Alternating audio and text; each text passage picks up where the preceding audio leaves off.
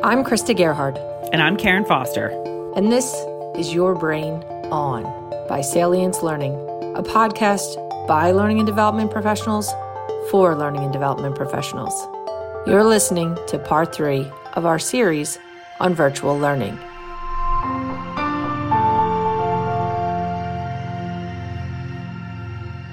Talk to me about how the number of learners impacts the way you design for a virtual setting. So we've had clients come with a variety of needs, some who have 12 people attending a virtual session, others who have 75.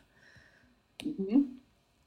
What would you say is a good rule of thumb when trying to design for different size learner populations in a virtual setting? Yeah, it's a great question.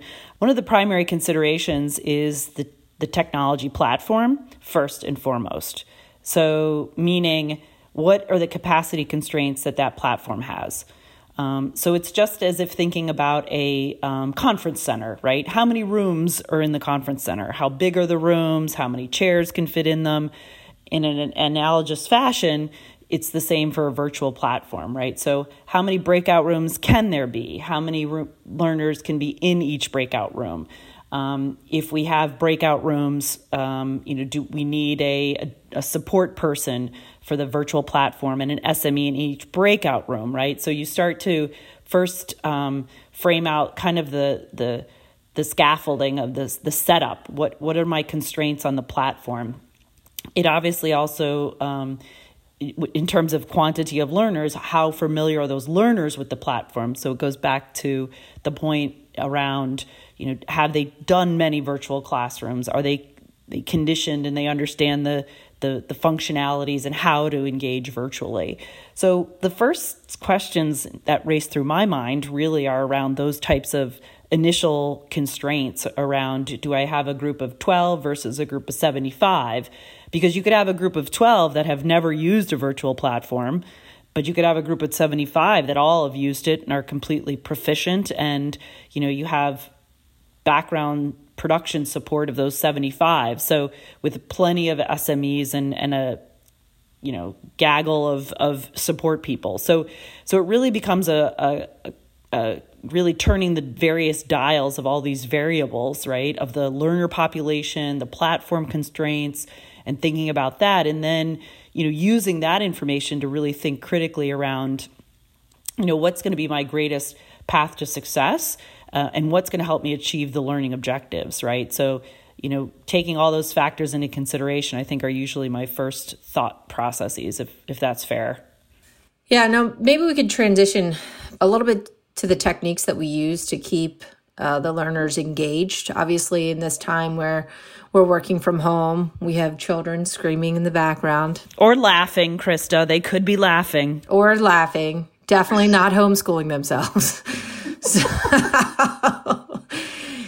there's a lot of distractions that come with learning remotely or in a distance learning environment. So maybe we could speak to some of the techniques we use in our design, in addition to that upfront set of expectations that we create in a safe learning environment, what we expect of the learners, what we expect their engagement to be, how we will be. Unfortunately, in a virtual setting, everybody's pretty much a target or a potential for being voluntold to say something, right? You have a key there in being able to engage these folks in a jovial way, obviously, but in a way that still keeps them in tune. Maybe there's some things that you could speak to with regards to the different active learning techniques that you've used, because I think that's sometimes a hard transition for folks. They understand active learning and a live experience, but when it comes to a virtual setting, they may not get it as much, right? You get and understand how a gallery walk would occur in a live setting, but how does a gallery walk transition to a virtual setting? So maybe you could speak to some examples of what active learning techniques you use to keep the learner engaged in this virtual setting. Yeah, sure. No, it's a great question. And I guess I'll start with the simple and then go to the complex from the standpoint of simple ways to engage people is really asking relevant quality questions in the form of a chat prompt or a poll question. That's kind of a simple way to engage, all the way up to your point about, gallery walks using breakout rooms and whiteboard templates, right? So there's a range, and I would just encourage our listeners to really, if you can only, start with the baby steps and the simple things, and they'll have a big impact. So to your point, if we think about, if you're engaging the learner, I am a firm believer in, if the design is relevant to the learner and it solves their problems, they're going to want to engage. So I would continue to encourage people to, rather than using carrots and sticks of, kudo points or what have you not, adult learners want to have, knowledge and skills that helps them become better at their jobs, that helps them be valuable to an organization and work well with their teams. And so I really would encourage, questions that are really relevant, and that drive critical thinking skills to those learners. So treat your learners like adults. Ask them questions that are specific and yet also deep enough that require some sort of processing. So, per se, you're talking about a new clinical trial that's come out, and you go over the study design. Maybe you ask specifically on a chat prompt, which piece of data from the study design or what element would be the most impactful or most informative to your customers. And put that out to a group of learners that all have similar customers or all have different customers, and think about how those responses back might differ. So even a simple question that prompts people to compare and contrast how customers would respond across a variety of customer types or physician types, that's one way to really provide a richer dialogue than just asking a question of, well, what do you think? So definitely keeping questions open-ended, keeping them relevant and tied to the content, and keeping them in a way that gets the learner to bring their prior experience. I would say that's a very simple technique. Does that make sense? Mm-hmm. Yeah, no, that's great. If we think about our stakeholders right now, and we think, okay, we were given a live meeting, and in that live meeting, they had a day and a half. And in that day and a half, they had a variety of different intentions for each session, some of which had time where they were self-reflecting individually before sharing back as a group. Some sessions may have had, a round robin experience where they're exposed to a variety of subject matter experts, or they're exposed to a variety of different data points or evidence that would drive a more robust and holistic understanding by the end of it. Then they have to take these, robust live learning experiences and transition it to a virtual setting, and helping them to understand what gets prioritized for that virtual versus what type of content might be prioritized for pre or post thinking, or even, pre or post office hours, or something like that. I mean, how can we help our listeners really understand how to prioritize that information for that virtual experience? Well, that's a great question. And unfortunately, I wish that there was a simple answer to that, but this is the complex critical thinking across our roles.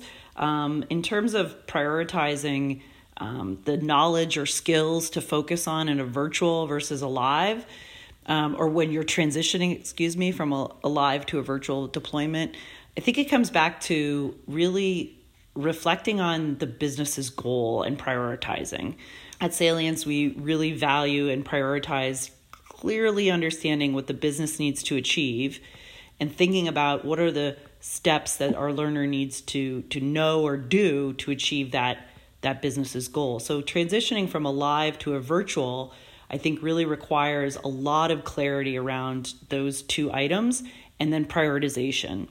And then, so in that prioritization, I think you begin to filter the key things that should be addressed in the virtual environment, and then the knowledge or skills that could be maybe to your point, pre-thinking, either in a pre-read or a post-thinking or a post event discussion with a manager or a colleague or a peer, and in order to really ensure that the prioritized skills and knowledge are achieved. And many of our listeners may not know the pre-thinking idea. We've at Salience believe that any lead up preparation for learning should be pre-thinking and not pre-work.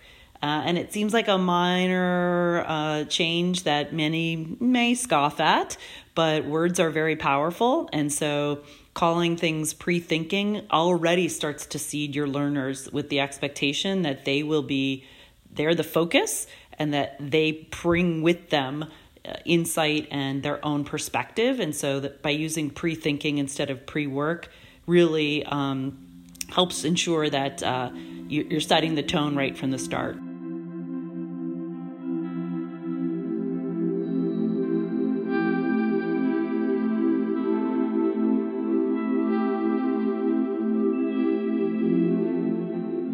So Krista, as head of client services at Salience, you have the pleasure of engaging with a variety of stakeholders across numerous functions in a pharmaceutical company.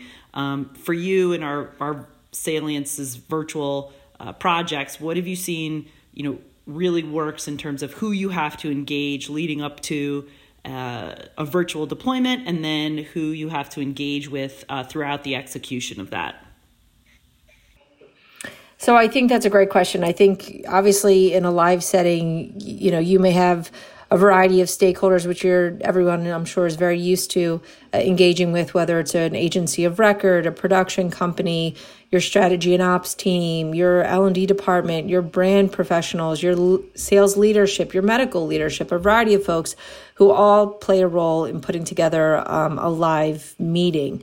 When we transition to a virtual meeting, there typically becomes a lot less stakeholders, all who have a role in sort of managing the coordination and the implementation of this type of setting. So traditionally where a production company may have come to help figure out what the appropriate breakout rooms and size of breakout rooms are, now your L&D stakeholder or you as the L&D vendor, third-party person, you may be required to designing and organizing what the overall environment looks like and working with a variety of stakeholders such as your virtual platform stakeholder partner or your in-house production person.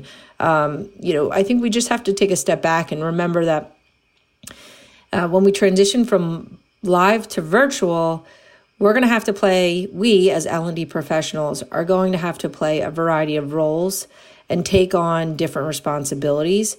What we have to do as we spearhead this initiative is ensure that we have them all mapped out, that we know who is doing what, that we haven't forgotten about, assignment of attendees to breakout rooms.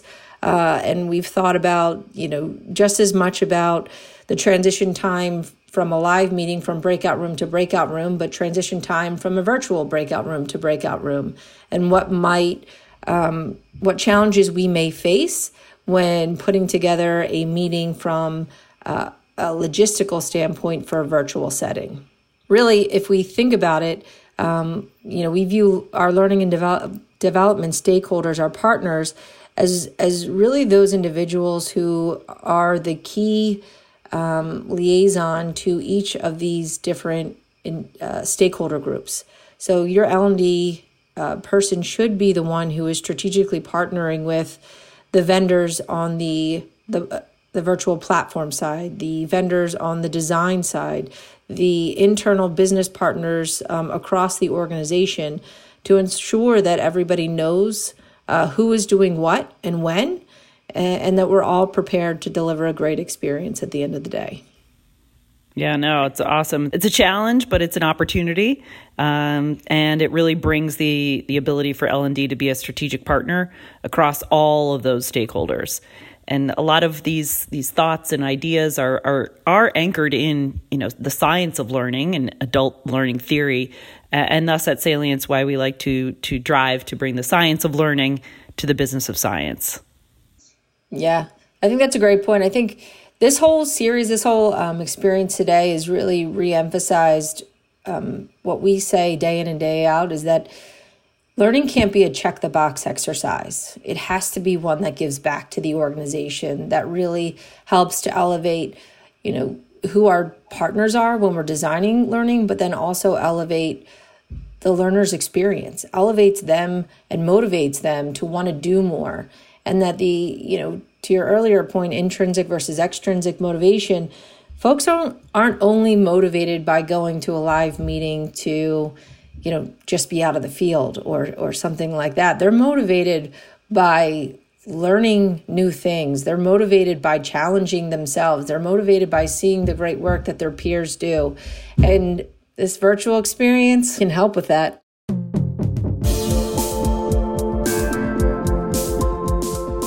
Thank you all for listening to this episode of Your Brain On by Salience Learning.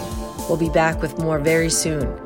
In the meantime, please remember to subscribe to us on the Apple Podcast app or wherever you listen to podcasts. I'm Krista Gerhard. See you next time.